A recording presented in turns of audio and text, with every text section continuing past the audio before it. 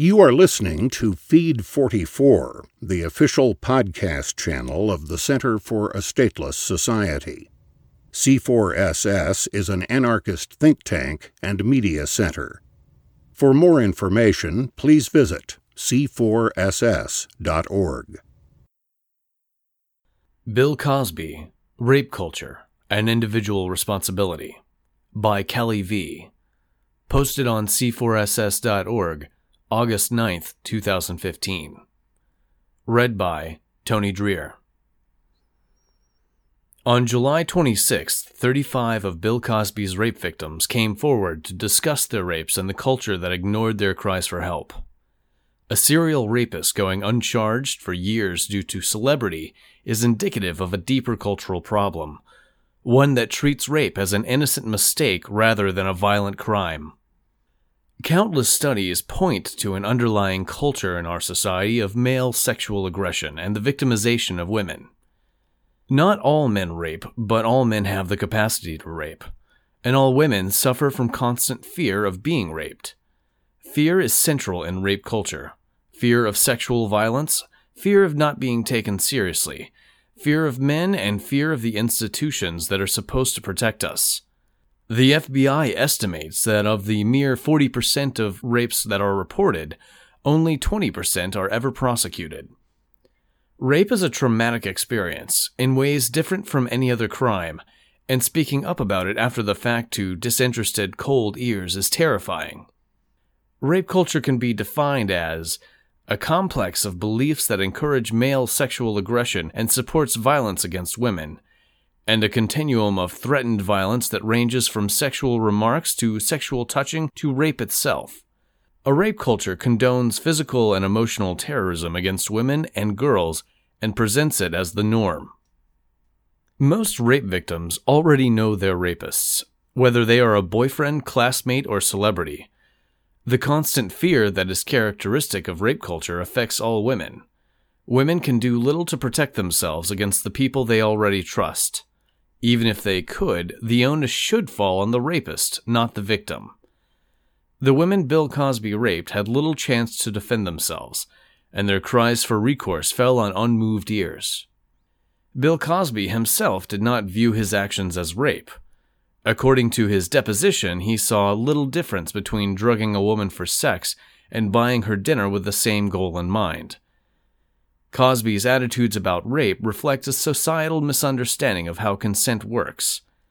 While Cosby was fully responsible for the rapes he committed, his outlook reflects how much work we have left in fighting for women's bodily autonomy. Many critics of rape culture say that talking about rape culture shifts blame from the perpetrators to the society around them, therefore relieving rapists of their own responsibility.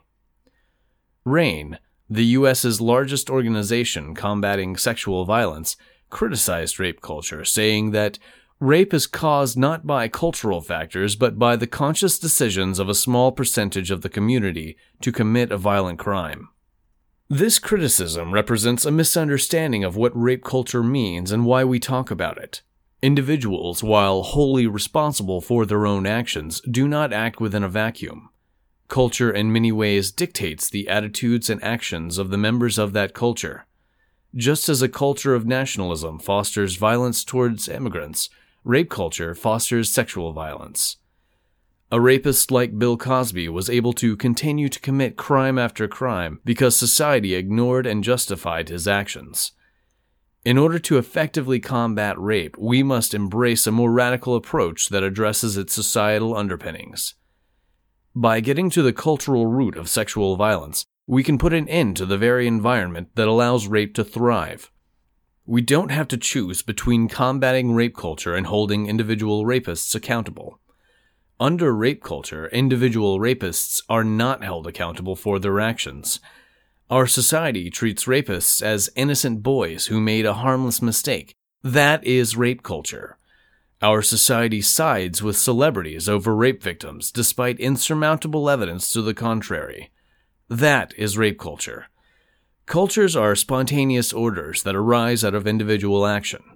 In countering rape culture, we must fight both harmful action and permissive attitudes towards those actions. RAIN's alternative recommendations for fighting sexual violence largely include risk reduction messaging. RAIN shifts the responsibility for preventing rape to the potential victims, not the individuals committing rape. In knocking down discussion of rape culture, critics do the exact opposite of what they intend. They remove the rapist's responsibility and retreat into the victim blaming that sits at rape culture's core.